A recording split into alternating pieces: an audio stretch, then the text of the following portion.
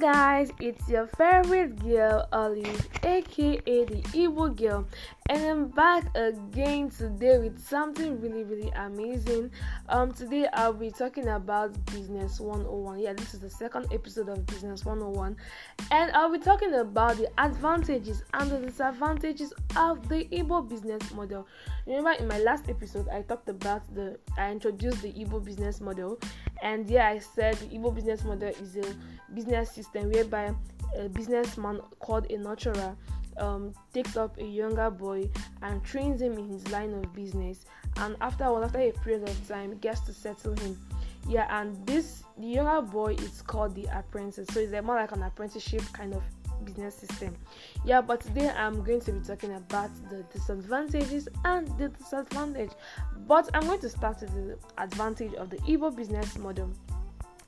Consequently, the Igbo business model equips the mentee or ward with a number of skills such as business opportunity utilization, customers relations, business networking, marketing, business innovation, product development and packaging, capital acquisition skills, as well as the advantage of having access to supply credit, continue mentoring or further business advice from the master, integrity and character, and access to already existing customer base or target markets.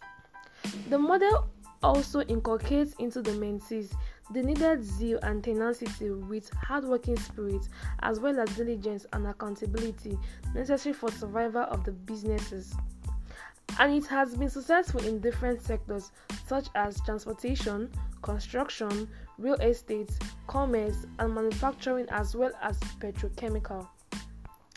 This has helped the Igbo entrepreneurs in overcoming different external challenges in a dynamic and global business environment. Therefore, it is imperative that this model is considered and, if possible, fine-tuned and adopted for use by various government agencies saddled with the responsibility of SMEs development, as well as a prerequisite for loan disbursement to intended entrepreneurs in the country.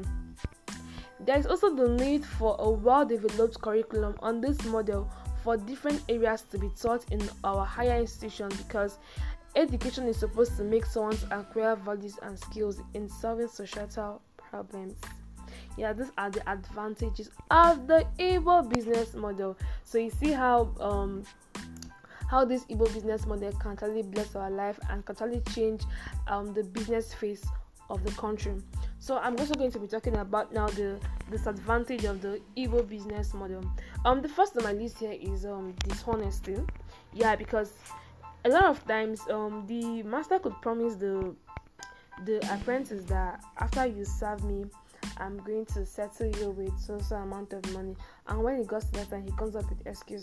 Maybe you were not faithful, you stole my money. Like, he must just come up with something out of the blues why he will not have to settle. A lot of times they do this, and it's very painful to find out that you wasted 5 years of your life, or probably 8 years of your life, just like that, and then you have nothing to show for it. So that's one disadvantage of the Igbo business model.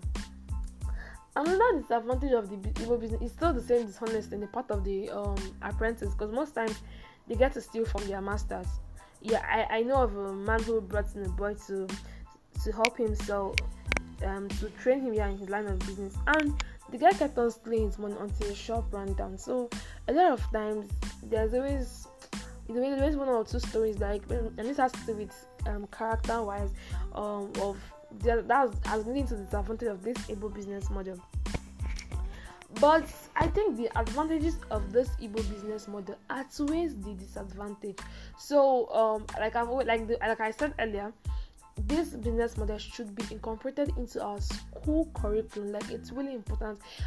Students need to know more about this Igbo business model, and this I would like for the government to refine this Igbo business model and make it in such a way that maybe there should be an agreement. That maybe a court kind of agreement. A court like kind of agreement, thereby that if the nurturer or the mentee, or further the mentor, does not settle the apprentice as he said, she should be locked up for a period of years and all that. With that, I think that is going to breed more honesty. That's my own candid suggestion. So with this few explanations I've been able to give about the Igbo business model. I think I'm coming to an end to this episode of Business 101. So today, I hope you guys learned something. And if you want to know more about this Igbo business model, you can contact us on Instagram at the Igbo_girl or on Facebook at the Igbo_girl too. So you can really contact us, and then we'll explain better, we'll break down this Igbo business model to you. So we hope to hear from you guys, and we love you, and thank you so much for listening to my podcast.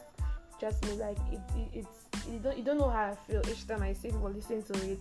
And like, I'm very happy that no matter how I see how people who wants to hear the little I have to say. So thank you so much, and see you guys on my next podcast. I love you. Bye.